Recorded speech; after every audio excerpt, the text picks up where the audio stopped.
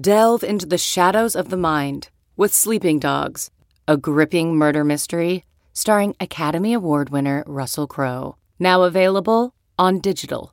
Crowe portrays an ex-homicide detective unraveling a brutal murder he can't recall. Uncovering secrets from his past, he learns a chilling truth. It's best to let sleeping dogs lie. Visit sleepingdogsmovie.com/Wondery to watch Sleeping Dogs, now on digital. That's sleepingdogsmovie.com/Wondery. CarMax is putting peace of mind back in car shopping by putting you in the driver's seat to find a ride that's right for you. Because at CarMax, we believe you shouldn't just settle for a car. You should love your car. That's why every car we sell is CarMax certified quality, so you can be sure with upfront pricing that's the same for every customer. So don't settle. Find love at first drive and start shopping now at CarMax.com. CarMax, the way car buying should be. Hello, and welcome back to the Yahoo Fantasy Football Forecast. I am Andy Behrens. I am joined today by Dalton Del Don. This is exciting to have Dalton with us for the Tuesday pod. There was a chance that Dalton was going to have jury duty today, but I believe the attorneys looked at his 2021 fantasy rankings and said, no, we question your judgment. We can't have you. Thank you, citizen, for your time. But you are dismissed. So Dalton's here with us. It's great to have you. Hey, buddy. Hey, great to be here, Andy. As Liz said, there was a good chance I ended up on trial if by the end of that, if they even allowed me to come anywhere near that jury. They took one look and did not have me anywhere near that. So I'm glad to be here instead, talking some football with you. Hey, we have two new quarterbacks since we last talked, two new franchise quarterbacks, our Bears and 49ers. So exciting times. And we're even in the middle of a dynasty draft. And normally I'd kill you for your picks, but you've actually made some smart ones. So yeah, lots to talk about. Yeah, we'll probably weave in a little bit of conversation about, we're in this Razzball, it's a best ball dynasty. It's not a mock draft. Like, we're going to play this thing out indefinitely, forever, have rookie drafts every year and whatnot. And it's been fun. Like, it's been kind of that first test of my rankings, even though this is a dynasty and that's a little bit different, right? Like, you come out with your first draft of your initial rankings, and then you have to, like, but anyway, for me, maybe it's different for you, but I have to actually get in draft rooms and see what I actually do when the clock is ticking down before I know where I stand on everybody. Like, I go through it, I do a bunch of projecting, but you really have to test it against leagues that you care about. So we're both kind of doing that now. And I think I'm on a couple of your players, actually. Yeah, 100%. I've tinkered with my rankings. I was like, I'm actually ahead of where I usually am as far as having my rankings ready. But the best way to adjust them is actually put your feet in the fire and do a draft. Yeah, I've definitely tinkered with mine. And it's made me go deeper and looking in because not only Dynasty, but obviously with 28 rounds. So, yeah, it's actually really helped me get really ready for NFL, digging deep here. You swooped me, Trey Sermon, even Clyde Edwards-Helaire in round 3. I should have maybe have gone 3 straight backs. Not really what normal dynasty starts are. And I know you've actually made some picks that I've been like, who did that? Oh, it's in Barons, even the Taysom Hill swoop. So some uncharacteristic savvy moves by Barons. We're gonna talk a little bit about Trey Sermon later. I'm anxious to talk about him because I feel like he's getting a little bit slept on. But before we dive into the ranks, and that's really what we're going to do today, we're going to talk about sort of the first iteration of our 2021 fantasy rankings. Before we do that, we have a handful of news and notes that we got to get to, and I feel I'm a little torn about this because I don't totally feel like he's fantasy relevant. And yet I also feel obligated to mention Tim Tebow because he is currently controlling the news cycle, right, in across sports platforms. He's going to get a look in Jacksonville. It's a 1-year deal, nothing guaranteed, obviously. The guy's 33 years old. He's going to be 34 when the season starts, I believe. He has been away from football for years. He was briefly a farm system Met. Messed around with baseball. Now he is trying to transition, not just transition to a new position, but he is transitioning to a position that has a huge learning curve in the NFL for people who've already played 4 years at tight end in college, right? Like, this is not a simple position to transition to, but he's gonna try to do it in a summer. So I have a lot of respect for him, actually, for not abandoning his ambition to play relevant football in the NFL. I think that's great. I think it's kind of a fun story and also kind of a terrible story.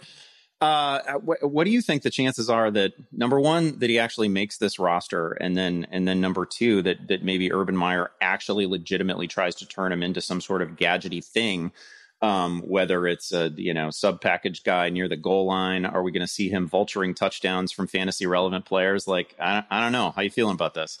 I don't see any fantasy relevance here. I guess there's a 5% chance he makes the team, but I doubt he makes any impact if he takes it a step further. He hasn't played in so long. You mentioned the tough position to transition to. I guess the depth chart is pretty wide open, but obviously they have a lot of I don't know. Tim Tebow, he's Tim Tebow. That's why we're talking about it. But let's move on quickly because there's no fantasy relevance here. I'd rather talk about Tom Brady turning his Twitter profile into laser eyes because he's into Bitcoin personally.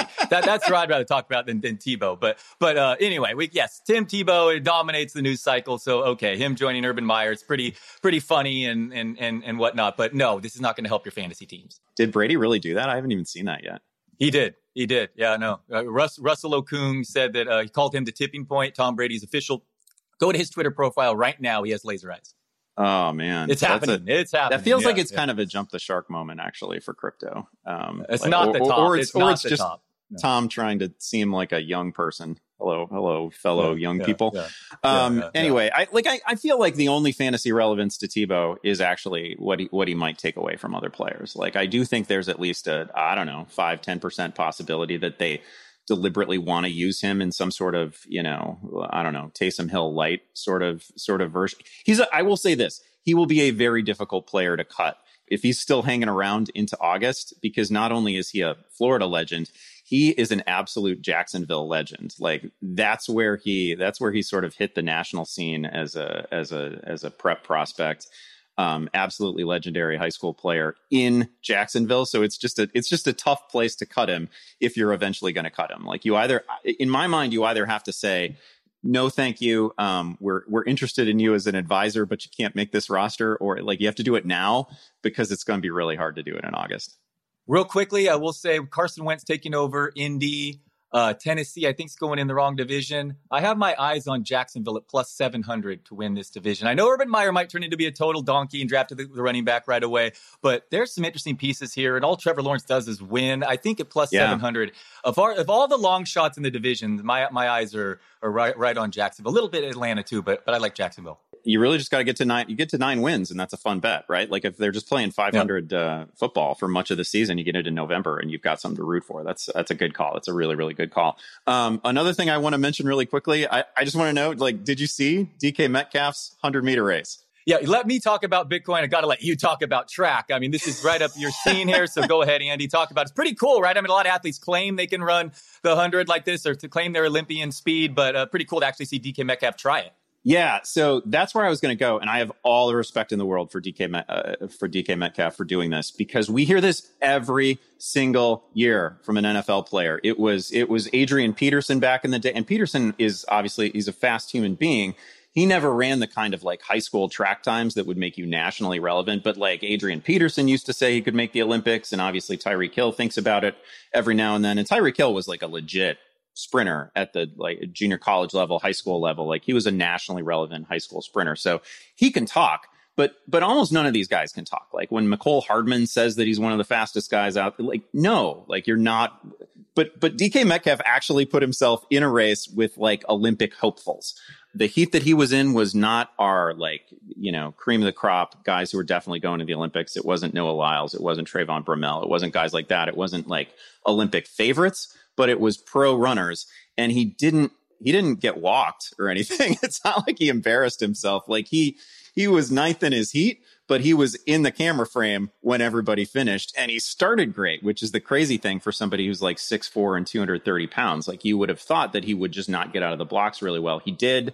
Sprinting is highly technical. He clearly worked at it. Like, he's invested himself in this since like January. So I just, like, tip of the cap to him. I have all the respect in the world for this. I will also tell you, I don't think that maybe Hill could do it. I don't think there's any other NFL players right now who could just walk on a track and go 10.35, 10.36. And well, I imagine he trained some, as you mentioned. Obviously, he's mostly training for football. So like, this is really incredible. If he just concentrated all of it on just sprinting, imagine he'd be even closer. Obviously he's working on his upper body and other strength in areas that probably sprinters ignore. So pretty impressive that he can, he's going to be suiting up for the Seahawks in a couple of weeks, and him to come, as you said, within frame. Yeah, I will say that I saw a few people on Twitter suggest that, if he were to just drop 30 or 40 pounds, that he would be a serious Olympic medal threat. And like, I just want to say that it's not the same. That's not how it works. For DK Metcalf to just drop 30 or 40 pounds. Like a normal human being, people that you interact with day to day, yeah, maybe they have 20 pounds, 30 pounds they can lose. But DK Metcalf is he's a pretty well-conditioned athlete, right? Like he doesn't have a lot of spare weight. He's also like 6'4". So it's just not that easy at that size to get down to like 190 and do it efficiently and, no problem whatsoever, a few months and all of a sudden you're ready to break 10. Anyway, ton of respect for him for doing it. I don't think in my opinion, there's probably not anybody else in the league right now that can step onto a track and go 10-3 anything. That was super impressive. Love that he did it. Final order of business that I think we have to talk about before we get into the ranks. And I'm really only talking about this because I saw some other fantasy analysts tweet about it. Kerryon Johnson. He was waived by a team that is going nowhere and is rebuilding and is pretty terrible, right? Like Kerryon Johnson waived by Detroit, claimed by the Eagles. And then we had a bunch of fantasy guys weighing in about how this is scary in some way for Miles Sanders. I just don't think so. I didn't adjust any ranks off of the Kerryon Johnson news because this guy hasn't been good for 2 years. He's had knee issues. He's had some significant injuries. He's basically been a 3.5 yard per carry runner for 2 seasons.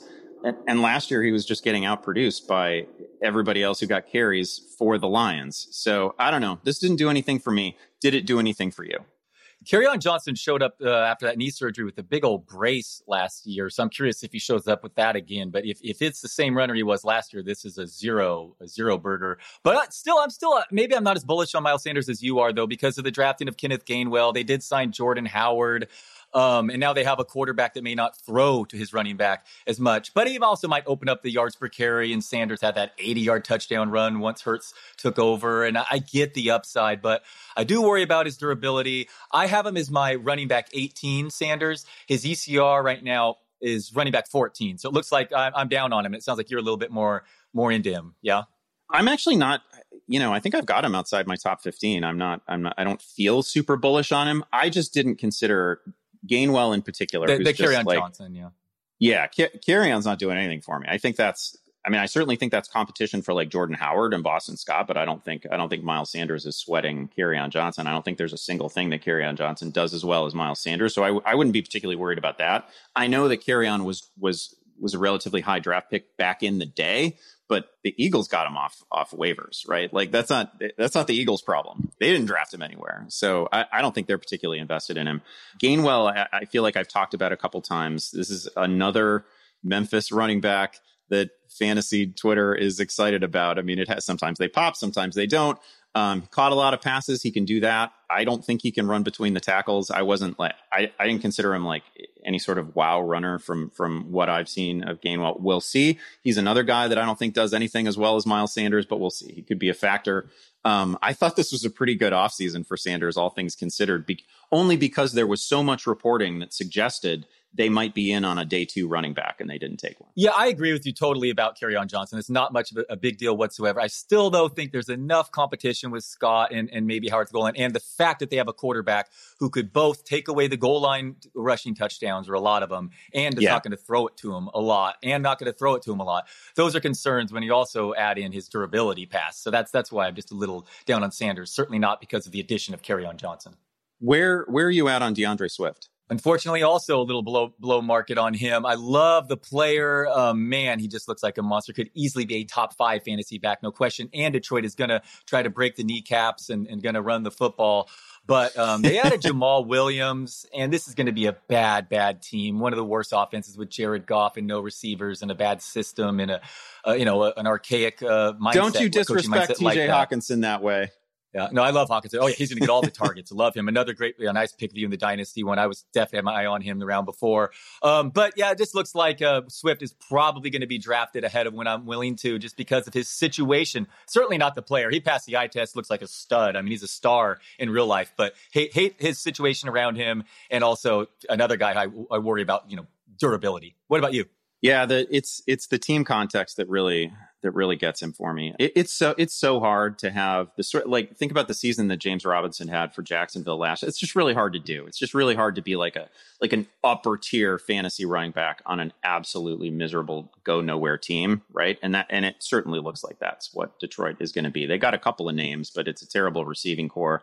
They had holes absolutely everywhere that they've partially addressed through the draft, right? Like, they're doing some things. I could find reasons to be excited long term if I were a Lions fan, but I don't think this is going to be any kind of season for them. And it's just really, really difficult for any running back to carve out significant fantasy value given that sort of team context, like a team that might legitimately win 1 game, 2 games, 4 games, something like that. And that's what he's facing. He's a super capable receiver. We like that. You know, it makes him a little bit impervious to game flow. So that's good. But I've got him 15 among the running backs right now as just a pure player. I like him a little bit better than that, but I don't think I can pull the trigger on him much higher. I do think Jamal Williams is a thing and is a pass catcher. He proved it. He worked hard during the offseason before last, and it showed last year. I think he really could cut into work a little bit more than people expect as well. So speaking of better team context, I have Clyde Edwards-Helaire 1 spot ahead of Swift the more I thought about it. Man, he did not impress as a rookie on the field, but his team, he also suffers some of the same problems with having a dual threat quarterback, but the Chiefs are going to score so many more points. And Damian Williams did not return. So what do you think about CEH versus Swift? Yeah, well, you mentioned the Rasball draft earlier. I took CEH, and he's a good example of someone where, you know, when you look at the year-end numbers, if we hadn't drafted him in the first round, like if it weren't for the fact that he was going with like the 7th overall pick or whatever it was by the time we actually hit the start of September, if we'd been drafting him where we were drafting even Swift, I think people would feel a whole lot differently about him. I think we'd like him because he came in at 4.5 yards per carry last season. It's not like he was inefficient. It's not like he was, 3.8, 3.9 yards per carry or anything like that. He can clearly catch the ball. His one major problem, and it happened to hit during some national TV games because the Chiefs are always in spotlight games, goal line carries, right? Like, he got opportunities inside the 10 and he didn't convert them. I can't remember one where I thought to myself, oh, wow, almost everybody scores there. How did he get dragged down? Like, it wasn't, I didn't consider it a huge negative. The Chiefs may consider it a negative, but he's still, in my view, he's still somebody who's going to get 65, 70% of the backfield touches for a team that can score whatever number it needs to get to, right? Like, the Chiefs are going to average between 30 and 35 points per game. And he's basically the feature back for that team. Williams is behind him. They had Jerick McKinnon, who no team is going to give Jerick McKinnon more than like 6 touches a game. So I just don't see any threats there to him. And he was like, again, the underlying numbers just weren't that bad. Don't have a short-term memory. Before the last 2 years, Andy Reid was like money for his RB1 in fantasy. And yeah, I mean, Damian Williams did not come back. Jerick McKinnon's toast. Man, Damian Williams put up really good numbers when he was a feature back down the stretch before the season before last. Clyde Edwards-Helaire, I know that he gets the May nickname now, but CEH was such a good receiver at LSU. I don't know why that didn't translate as a rookie, but the Chiefs rebuilt their offensive line during the offseason. The more I talk about this, and I really think that drafters are going to be down on him, it looks like, in early ADP, or at least comparatively. So, yeah, man, he looks like an intriguing buy for me. Yeah, I feel like we've let him slide down to the range where we wish we'd drafted him last year, instead of, all of us sort of collectively talking ourselves into him as a first rounder. And yeah, that didn't work out, but the opportunity there is just so great. You mentioned what Damian Williams did at the end of the season just a couple of years ago. He was also doing that on just like 14 or 15 touches a game. That wasn't even a huge workload. He was scoring twice a game and carrying fantasy teams in the most important weeks of the season. And he wasn't even getting what we would consider like a workhorse sort of workload week in and week out. So if CEH gets even a little bit more than that, I mean, there's a lot of room for profit here. Yeah, I'm regretting not taking him in the early third in that dynasty. You got him late third too. I mean, so funny. I almost took Cam Akers in the early first, and he falls all the way at the end of the first for you. And then I almost took CH at the early third, and he falls all the way to the back end of the third for you. I don't know. The rest of the league's asleep at the wheel, if you ask me. Let's roll right into the rankings, because you had some spicy stuff in there. Like, your ranks are always fun. You do. I don't mean this.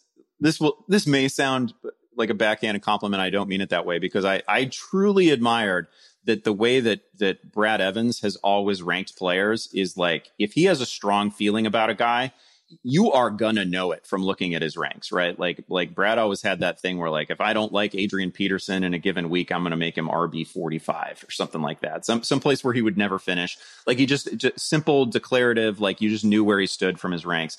And man, you are taking some stands in your first draft of the seasonal ranks. I loved it. So we're gonna dive into that a little bit, just so people know.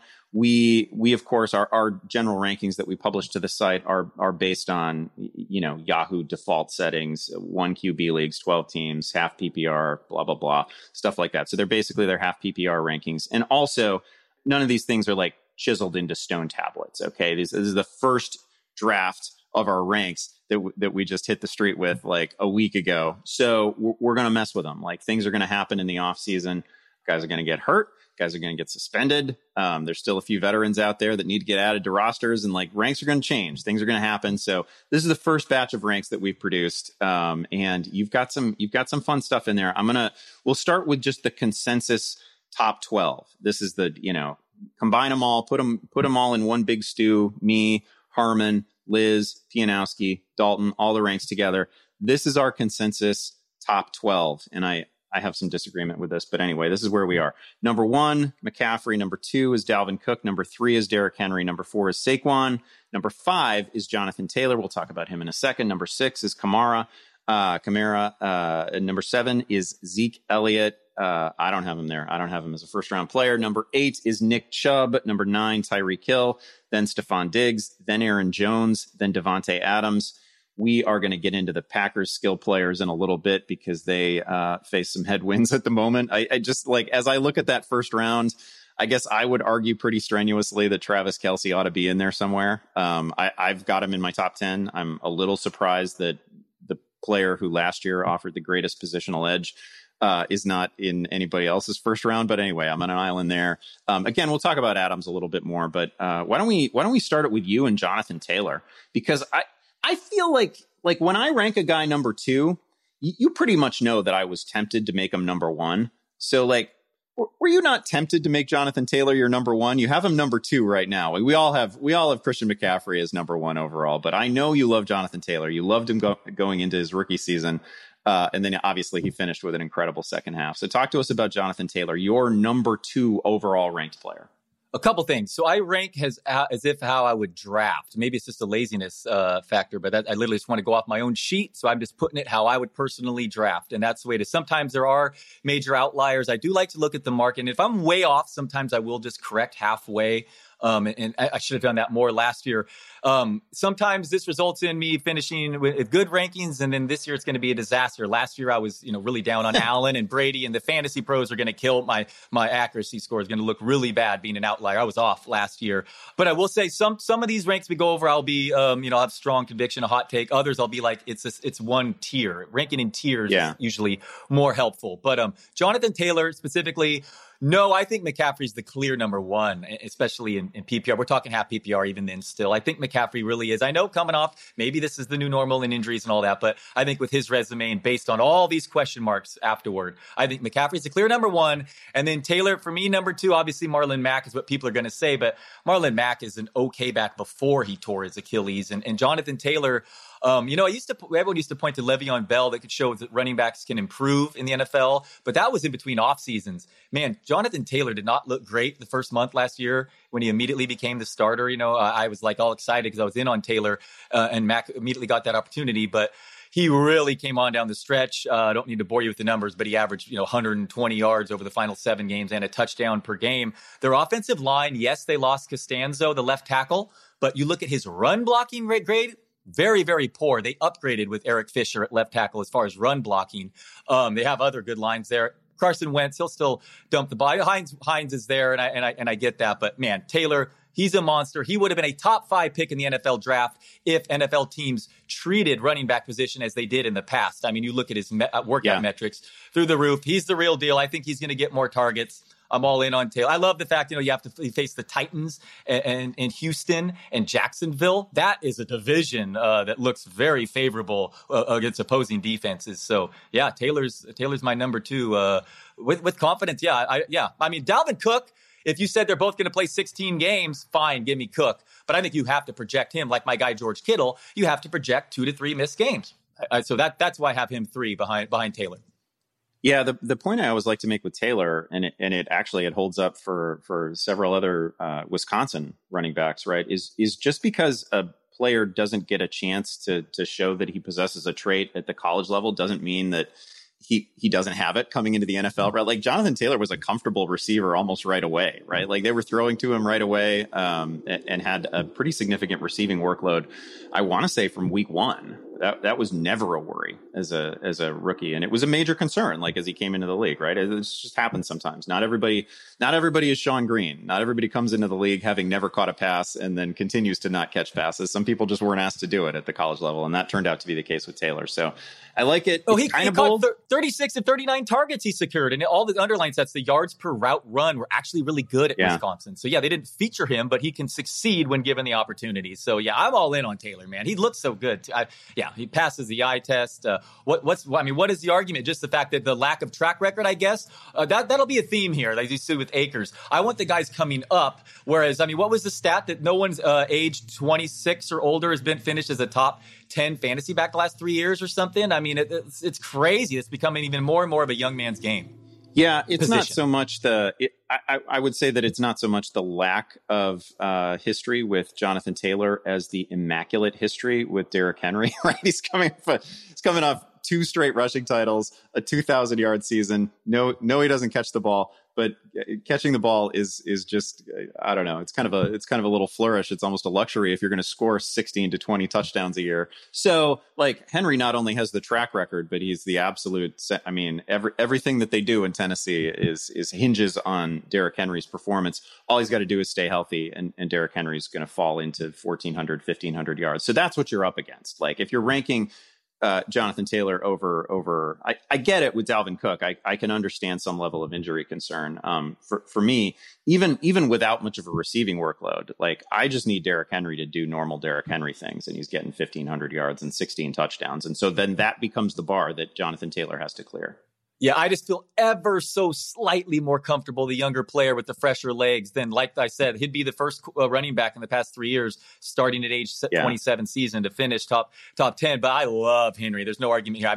The few guys I got right last year, I had him above market. But coming off 400 carries, it's just, he dealt with the hamstring injury the year before. But I absolutely love Derrick Henry. He's a beast. He's one of the most valuable non-quarterback offensive players in the league for sure. No argument if you wanted Henry above Taylor. That's for sure. Okay, let's talk about Cam Akers, who you have number 5 overall. I just took him in this Razzball Dynasty draft. I like him, but I'll tell you in a second where I'm conflicted with Cam Akers. I really like him. I like the opportunity. Obviously, we like the offense. You've got him in front of Zeke. You've got him in front of Saquon Barkley, in front of Nick Chubb, in front of Alvin Kamara. For me, he's my running back 8 overall. I think I'm picking like 10th in that Razzball league. So that's why he fell to me, and I was comfortable taking him. If I have a concern, it's that his underlying numbers look almost exactly like Darrell Henderson's. There was not a lot that separated him in terms of actual production last year from the guy who was theoretically his understudy, right? Like it was clearly Cam Akers' job by the end of the year. In the most important games of the season for the Rams, it was Cam Akers and Cam Akers alone. And I will also say that the most impressive game that I thought he played in the postseason. And like, we tend to forget those things, right? Like they don't show up in the seasonal fantasy stats and then poof, they just go away and we don't care about him. But he carried that team against Seattle. It was a signature game, I thought, for him. He was absolutely fantastic. He had some other big rushing games earlier in the year, like in December, but I didn't think he had to work very hard to get him. Like he'd have these breakaway runs where he wasn't touched until he was 60 yards downfield, and then the first guy to touch him tackled him. And I wasn't actually like, he had some games where like all of Twitter was blowing up about him, and I just visually was not that impressed. Like, they were games that I thought almost any other starting caliber running back could have got the same yards. And then he really wowed me in the Seattle game in the playoffs, and that changed my mind a little bit. But is any part of you concerned about Darrell Henderson, who again averaged more yards per carry and was essentially the same dude last year?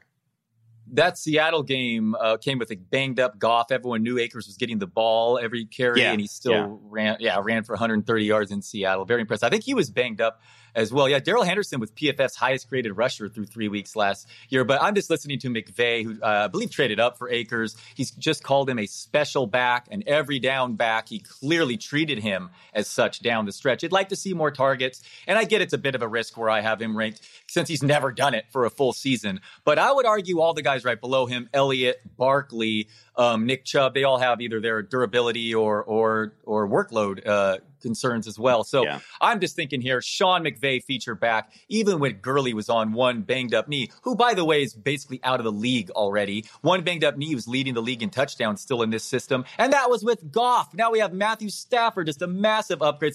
And the best defense in the league, maybe. So I just love this setup. Feature back in McVay's system with all these weapons. And now Stafford, I mean, I think Akers, that's my theory here. But again, you haven't seen him do it a full season, but I love this setup. And he really looked strong down the stretch last year. The fresh legs guy again. It's hard for me to sweat the full season thing, and then we haven't seen him do it over a protracted period of time, because man, we saw him do it all December and then in two huge spots in the postseason where, as you say, everybody knew where the ball was going because Jared Goff was banged up, right? Like, he was great against Green Bay in the playoffs, but that was Green Bay and everybody put up numbers against Green Bay. But I thought that Seattle game was really special, and I thought he really forced some impressive missed tackles in that game that made me think, wow, okay, here is finally a game that Cam Akers is giving us that I don't think just anybody in the league could give us. I thought he was genuinely special in that one. So he's a top 10 running back for me. I have a little bit of Darrell Henderson concern, but that's about the end of it. Let's talk one more running back here at the top, and that's Antonio Gibson, who, I feel like you and I are actually on an island with Antonio Gibson, because I have him pretty high too. He's number 12 for me. He's number 11 for you overall. Nobody else has him higher than 18 in the overall ranks, right? But I'm looking at Antonio Gibson at the end of the first round and the start of the second round. Like, that's where I'm totally comfortable taking him. I thought we haven't talked about this a lot when we talk about draft winners. I thought he was a pretty big draft winner. There was a little bit of buzz that Washington could do something at running back, give him maybe it would just be an upgrade for the JD McKissick part of that platoon arrangement. But that didn't happen, right? Like, they seem fully intent on rolling with Antonio Gibson, perhaps in a bigger role this year. He was phenomenal last season. And again, there's no one really threatening him. So you landed him in the late in the second round of that Rasball draft. And I was pissed because I thought about him. I'm picking 10th in that thing, which means that I had the 10th pick and the 15th pick, and I thought about him hard at 15, and I was kind of regretting not taking him. And then you scooped him up. I like him a lot.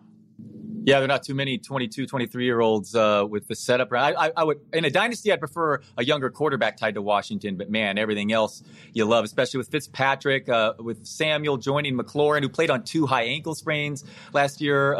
If it's not the Rams, then it might be Washington, who have the league's best defense. So I similarly like the setup here. McKissick, I would prefer him gone, but Gibson was the receiving he did at Memphis. You'd think there's more upside for him to be more involved as a receiver at the NFL level. So yeah, I guess you don't want to bank on touchdowns repeating, but it was nice to see him so strong down there. And yeah, a Memphis back that certainly passed the eye test. Love his setup, and I moved him ahead of Aaron Jones, which may seem crazy, but I really worry about Aaron Rodgers, which we'll talk about later. And who are the other backs? I'm sure Harmon will feel strong about Eckler over him, but I think all these guys after him have equal or more question marks. I mean, Antonio Gibson, as a rookie, had barely had any carries in college, just had 11 touchdowns rushing. So I'm in. Yeah, that was by far the most impressive thing. Is we talked about learning positions earlier with Tim Tebow. Like, Antonio Gibson was absolutely new to the running back position, absolutely new at the NFL level. as a rookie, when you would expect everything is moving a little bit faster than anything he's ever seen before, and he thrived. He was great. I expect him to have a huge goal-to-go role all season long. The idea of Antonio Gibson repeating with double-digit touchdowns is not like that. Seems about right to me. I've got him projected for double-digit touchdowns. Like I think that's definitely happening. I think he was a draft winner. I think the offseason is going well for him so far. We'll see how it carries into the regular season. You mentioned Aaron Jones, and I'm with you. Like I've got Gibson ahead of Aaron Jones right now. So let's just talk about the Packers problem, and we'll kind of pin it to Jones and Davante Adams, I guess. So Davante right now, his consensus overall rank is 12. He's the consensus wide receiver 3 at Yahoo. I don't have him there. I've got him overall. I've got him 22. You've got him 19. Like obviously, this is all dependent on Aaron Rodgers, and I understand if somebody just wants to rank the entire player pool as if there's no question with Aaron Rodgers, and let's just pretend that Aaron Rodgers is definitely for sure, no doubt about it, the Green Bay Packers quarterback. I don't know how you can say that there's no level of uncertainty there, though, is the thing, right? Like he's pretty open about not wanting to be with the team, floating the idea of potentially sitting out. Obviously, investigated the possibility of landing in San Francisco. Denver's interested. He's interested in Denver. That would be a great fit. Like, I don't know. Like, just talk about your approach with your rankings with respect to all the Packers skill players, knowing the Rodgers problem. Yeah, I'm treating it like it's a real threat that Rodgers moves. He just seems like a stubborn player. It seems like he's contacted potential free agents and said that I'm not returning. All this smoke. I think there's fire with him, and I think Denver makes so much sense. You wait to June 1st, and I think it helps the cap situation. They could offer 2 firsts. One of those receivers in Drew Lock, and it just makes total sense. The fact that Broncos passed on Justin Fields at the draft really opened my eyes there. So maybe I'm being selfish because I laid a little money on the Broncos at 50-1 when I thought Deshaun Watson was going to get traded there. So now suddenly I'm like, ooh, Aaron Rodgers. But I really do think, man, maybe I'm off here, but I certainly think there's enough of a possibility here. If I were in a draft tonight, I would bump Davante Adams down a little. I mean, he would be by far the number one with Rodgers. He led the world in yards per route run last year, all the targets and whatnot. But the drop to Jordan Love would be absolutely drastic. There's no way you could take him. You could take him above Diggs, Hill, or I'd even argue A.J. Brown or Justin Jefferson with Jordan Love throwing him the football. So, I mean, yeah, and obviously it would hurt Aaron Jones as well. So I'm not sure what you could really do as far as Denver. If you're in a best ball or something, maybe you try to load up in the back half and maybe bump up your guy Javonte Williams. But, man, I think there's a real threat that Aaron Rodgers is moved this offseason. Yeah, I'll tell you my wide receiver ranks right now. I've got Hill first. I've got Diggs. I've got Hopkins. We'll talk about him later. I've got Justin Jefferson, A.J. Brown, and DK Metcalf all ahead of Davante Adams. I think I approach this fundamentally the same way that you do, which is to say that like my ranks at any given moment reflect the way I think I would draft tonight. And I just like, how can I be so obviously if we knew that Aaron Rodgers was totally happy and was going to be a Green Bay Packer, I would again have Adams probably atop my wide receiver ranks. He's a touchdown machine. They have just a mind meld together, right? They're obviously a wonderful combination of receiver and quarterback, but there's enough uncertainty for me. Is it 50-50? Is it 60-40? I don't know. There's enough uncertainty for me that I have to draft him at a place where I'd be comfortable if someone other than Aaron Rodgers is throwing him the football, and I just can't have him in my top 5. Yeah, no, Rodgers he's different, man. And Brett Favre, he says that I'd be surprised if he returns at this point. So I don't know. It's tough to believe. Schefter was so certain my Niners were drafting Mac Jones, but honestly, I wouldn't just take this, I mean, you had a great tweet too. It's pretty funny that his threat is I might host a game show, but Rodgers does have these options and he is stubborn and he might retire. I don't think that retirement is totally out the window. I mean, I think that is another option too. So I don't know. It's interesting what's happening there. It's obviously the story of the offseason, but if I had to place my money, I'd say I think he gets traded to the Broncos.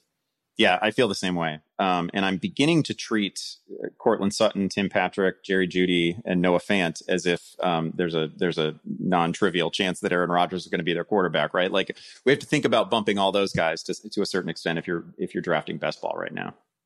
Hey, I drafted KJ Hamler and Jordan Love in our dynasty. They're really late. I saw the Jordan Love pick. That, but yeah. So, I respect and Hamler it. too. Rodgers is going to be feeding Hamler. Let's talk DeAndre Hopkins, because you have ranked him in a spot where you will absolutely never get him. Like, if this is legitimately how you feel going into drafts, there's just no chance that you're ever going to land DeAndre Hopkins. I'm sure it hasn't happened yet. He's my wide receiver 3. He just had a 160 target season, caught 115 balls, over 1,400 yards. A little light in terms of touchdowns for all that volume, but still, 115 catches is a year. And that's basically what he does year in and year out. It was his first year in the system, just met his quarterback, and goes and puts up 1,400 yards. So that's quite a year. You have him at wide receiver 8, which isn't, I'm not going to say that's disrespectful. That's a top 10 receiver. That's a wide receiver 1 for fantasy purposes, but you've got him number 27 overall, which basically means you're never landing him. So I don't know. Talk expectations for DeAndre Hopkins. Was last year, do you think that represents like his ceiling and he's just not going to get any better than what he just did?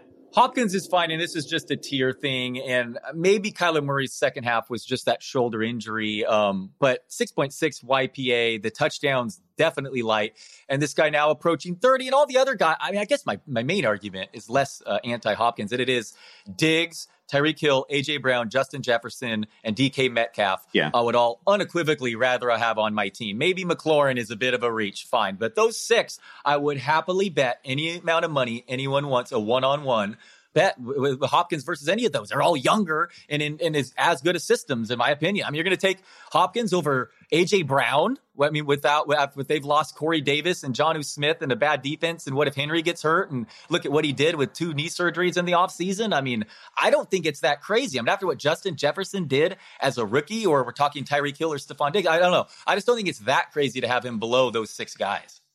Yeah, Brown is one of those names, one of those few players that I could actually right now comfortably project. And this is almost crazy to say, because our problem with A.J. Brown is that he has not seen targets, right? Our problem with A.J. Brown is that all the good things he does off of like 6 targets a day every week, right? Like he still hasn't had a monster target season. Right now, just looking at that team, if they're going to even throw the ball 400 times, he's going to see 180 of those. Like, there's just nowhere else to go. So A.J. Brown is somebody that I could comfortably project for at least as many targets as DeAndre Hopkins, and there just aren't that many guys out there like it. That could change if Tennessee decides they want to get in on Julio Jones or something like that. But there's not very many ways to add relevant receivers at this point. I guess the Jets could do something with Jamison Crowder, but there's just not that many names that are going to change teams. I get that targets mean everything. I totally do. But I mean, DK Metcalf last year, 1,300 yards, 10 touchdowns. I mean, Hopkins, 1,400 yards, 6 touchdowns. Metcalf was in year 2 in the NFL. I mean, we just saw him sprint, as you just said. I mean, how do you not project him, to move a step forward, whereas Hopkins is like, more so in a receiver approaching age 30. And I don't know, is Kyler Murray a star, or is he even good? I don't know yet. I don't know that, but I don't know. That's my thought process on. I do not hate DeAndre Hopkins. He's fine. My wide receiver 7-ish, a part of that tier. But yeah, I'm just going after the younger guys. Well, let's talk about another younger guy here then. And this is a player where, again, I feel like you and I are kind of on an island with a guy, and this is going to be Najee Harris, far and away for me. I published some rookie dynasty rankings a week ago, and Najee Harris to me is the clear number 1. He is also for me a top 12 fantasy running back. I've got him 12 overall. I've got him 12 at the position. I've got him 18 overall. He is RB 13 for you and your number 16 overall player. I would love to talk to Pianowski about Najee Harris, because he has him at RB 27 overall at number 56, which to me, I mean, obviously Pianowski is never going to land Harris if he thinks he's RB 27 right now. I see a guy who, if he just stays healthy, is definitely getting 300 touches. I mean, Mike Tomlin has said many times over the years that he loves to have a featured workhorse runner. They drafted Najee Harris to be that guy. I totally appreciate that they are in a transition period, and Pittsburgh and the offensive line is not what we've grown accustomed to over the past few years. But I mean, he's going to get 300 to 340 touches this season. I don't see anything standing in the way of that other than injury. So I assume you feel the same way. So the offensive line is a concern, as is Big Ben, man. He was just looked toast the second half last year. It allowed defenses also to cheat and crowd the line of scrimmage. I mean, you look at that sack total of Big Ben. That's because he called hike and then threw the ball immediately. Having said that, though, as targets or matter for receivers, it's all about the volume for the running backs. And man, if I was talking myself into James Conner in the late second or early third last year, you really got to like Najee Harris in the mid second. I mean, just look at his college resume. He's going to get the receptions and the goal line work. I mean, the setup here is just are immediately 300 plus touches. So that has to be a second round pick in today's landscape. I mean, it just simply has to be, no matter. And this is still a Pittsburgh team with a good infrastructure, obviously a lot of receivers and one of the league's best defenses. So, I mean, maybe Big Ben totally isn't washed. I mean, even if he is washed, I think he's just to the volume, he's going to be a top 15 back. If Big Ben isn't washed, then Najee Harris has a chance to be immediately a top 5 fantasy back. Yeah, that's basically how I feel. Like, again, we've talked about the offensive line. He can be, if you're getting a workload like 300 touches, 320 touches, 330, something like that, you can be inefficient. It's fine, right? Right? Like you can average 3.8, 3.9 yards per carry. It's fine. You're going to run for well over 1,000 yards. You're going to deliver 1,400, 1,500 scrimmage yards on that sort of workload, even if you don't have a good season. Like you can personally have an inefficient season. It's just too much damn work. Like I find it very difficult to project Najee Harris for like, I don't know, 200 carries. I don't know how you get there. Like, I don't know how you look at what Najee Harris's setup is and you don't say, okay, that's 250 or 260 carries. That's what it is. They took him 24 overall. He's going to get a ton of work. He's going to get all that he can handle. I want to also talk, and this is a guy that you mentioned earlier, Trey Sermon. Trey Sermon is actually, and I feel like this is where my dynasty rankings got a little spicy. My rookie dynasty rankings got a little spicy. He's my number 2 running back. I feel like there is sort of a chalky version of rookie dynasty rankings right now where ETN has to be the number 2 running back. And then it's Javonte Williams. We know that Javonte is sort of the heir apparent in Denver. There is not a landing spot of any drafted player that I liked more than Trey Sermon going to San Francisco. I freaking love it. There is no other running back on that roster who is even under contract next year, right? Like, so sure, it's a big mess now. It's Mostert and it's Jeff Wilson, who they love, and they add Wayne Gallman and Trey Sermon comes into this. None of those guys are under contract, I believe, in 2022. This is the Trey Sermon show next season. He didn't have the career, obviously, that ETN did. He didn't have the career that some of the other marquee running backs did, but his best games were better than anyone's. His performance in the Big Ten championship game, 300 plus rushing yards against Northwestern, was sick. His performance against Clemson was unbelievable. Like his best games, and his just stylistically, he's so perfect for what San Francisco does. I loved everything about it. Really like the player. So I don't know your thoughts on. I mean, I want to let you take a victory lap on Trey Sermon. I'm so happy about the pick.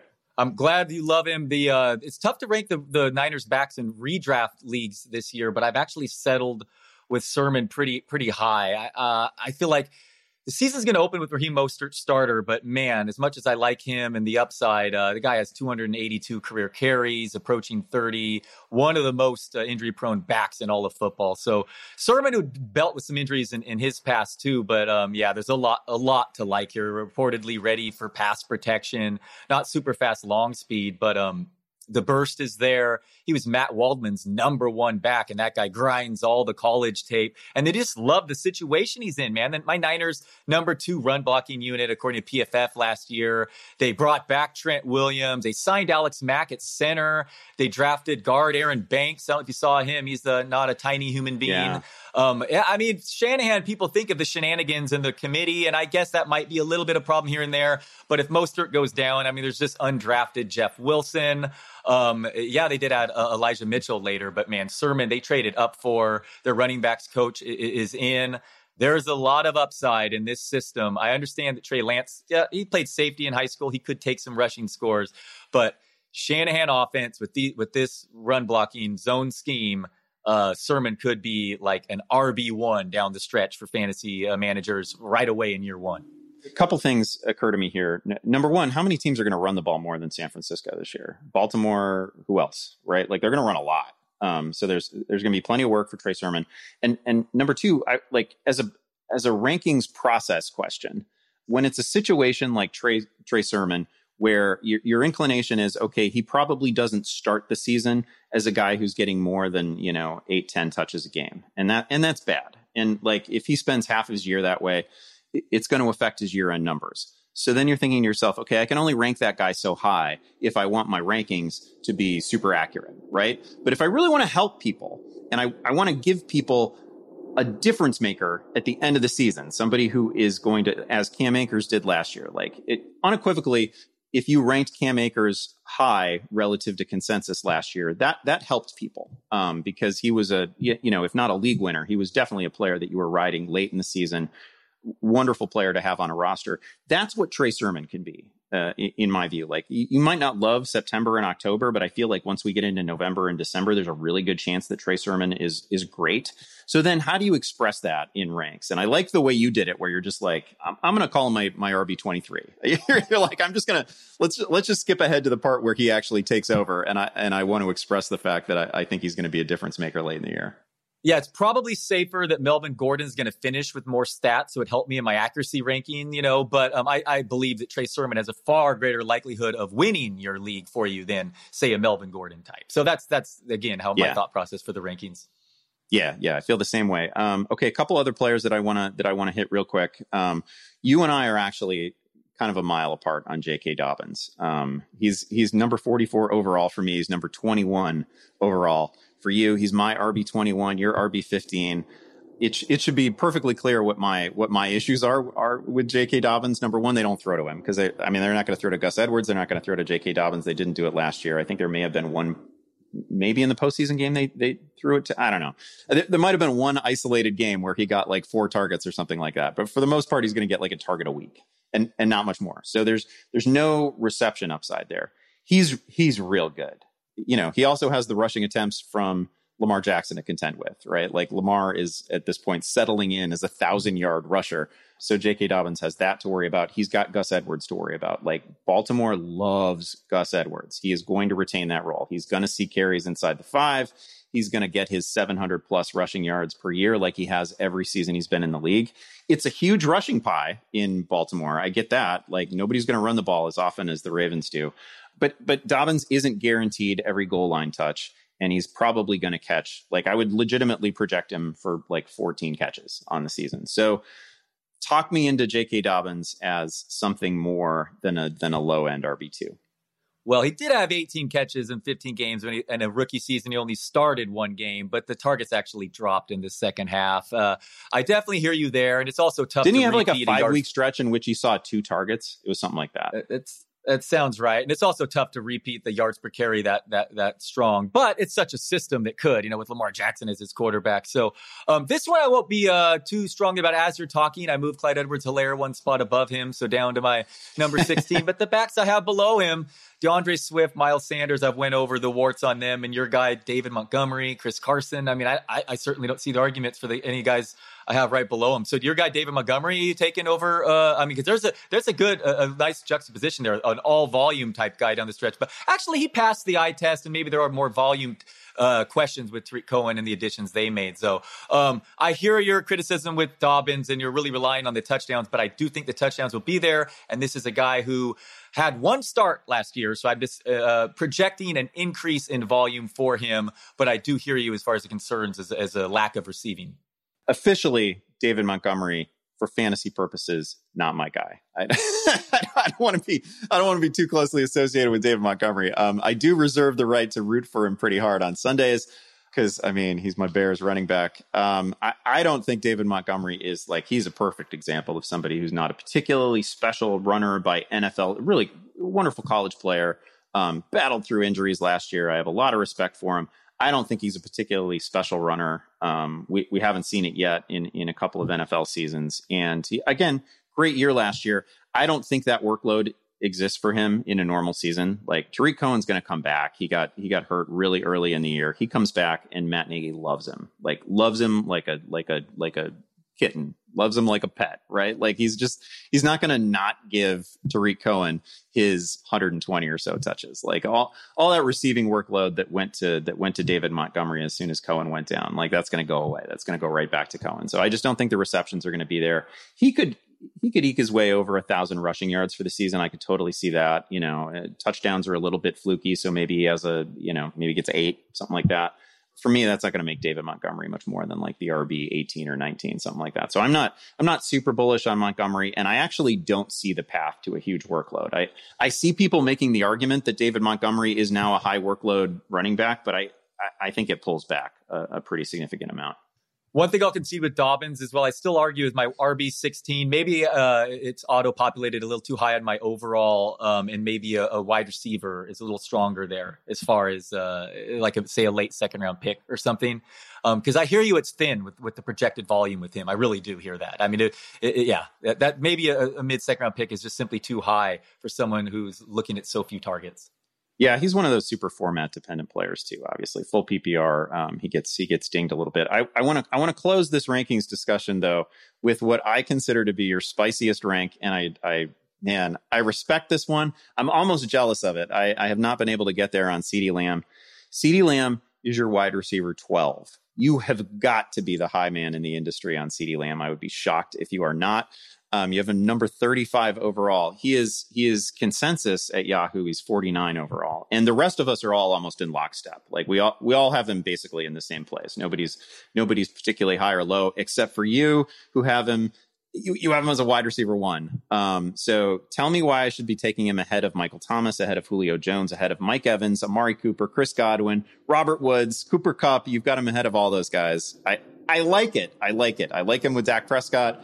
I like him as a second-year player. I can talk myself into a higher rank on CeeDee Lamb. I just want to hear you do it. Why is Cooper ranked above him? He just put up the same stats, literally the same amount of touchdowns, a couple fewer yards as a 22-year-old. Cooper has that injury history. Before Dak Prescott got hurt, he was on pace to shatter the passing yards record. So I don't care if there are a few mouths to feed there. That defense is horrible. Ezekiel Elliott may be totally washed. Did you see the touchdown catches CeeDee Lamb was making? He's just going to be a force in the red zone. Again, as a rookie doing that with horrible quarterbacking for the majority of the season. So I will say this is just a gigantic tier between my number 12 all the way down to my number 19. I will say that he's the top of a gigantic tier I could be talked into forming it in any way. But yeah, man, give me CeeDee Lamb, more like TD Lamb, man. He's gonna go off this year. Yeah, for sure. Yeah, I actually have no problem conceiving of CeeDee Lamb as a wide receiver 1. I feel almost like a coward for not having it myself. Like I feel like this is a rank that back in the day, like Andy Barron's in his prime probably would have had CeeDee Lamb as a top 12 receiver, and it's just another sign that I'm past my peak as a fantasy ranker. Just not bold enough. But the same cannot be said of you. These are spicy ranks. These are bold ranks. I really respect it. I like where you have CeeDee Lamb. I think I can talk myself into having him at least over Amari Cooper as the Cowboys wide receiver 1, if not an overall wide receiver 1. Yeah, Michael Thomas is a guy I'm unsure about. I'm assuming I'm lower than most now, but I could be talked into going higher. I mean, where are we on him?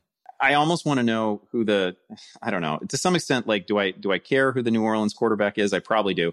That's one of the things that I actually felt best about in the Razzball draft is I did the Taysom Hill, Jameis Winston double dip. Because I know that I'm going to get there's going to be 3 to 5 times during the season when one of those guys pops as my starting quarterback in that league. I kind of like that. But it is just plainly not as good as having anything close to what Drew Brees was. Now, even back half of his career, Drew Brees, back third of his career, Drew Brees, we're not going to get that quality of quarterbacking out of either Taysom or Jameis Winston. Jameis might get there on volume. Jameis might get there on his willingness to go deep downfield. But man, it is not the same situation for Michael Thomas. There's no path to 140 catches, 130 catches, right? Like we have definitely seen the best of Michael Thomas and it's not coming back. No fault of his own, really. It has a lot to do with who's not his quarterback. So yeah, I've got him outside that. I listed my top 7 or 8 wide receivers and he's not in there. He was my number 1 last year and he's not even close to it this year. Yeah, he's never been a huge touchdown guy. I have CeeDee Lamb, and I even have the Rams receivers with Stafford ranked slightly ahead of him right now. Yeah, I can see it, like it. Again, this is just the first iteration of our ranks. I'm sure we'll have plenty of time later in the summer. And as we get into the preseason to talk revisiting rankings again, Thank you guys for listening. As always, I am on Twitter at Andy Behrens. That right there is at Dalton Del Don on Twitter. Want to make sure you're following him. If you are looking for college football talk or college sports talk generally, you want to follow the Yahoo Sports College podcast with Dan Wetzel, Pete Thamel, and our good friend Pat Forty from SI. You guys should also be listening to Posted Up with Chris Haynes for more in-depth conversations from the NBA world. Check us all out on Twitter at Yahoo Fantasy. Huge thanks to Brett Rader, our producer. That is it. We are out.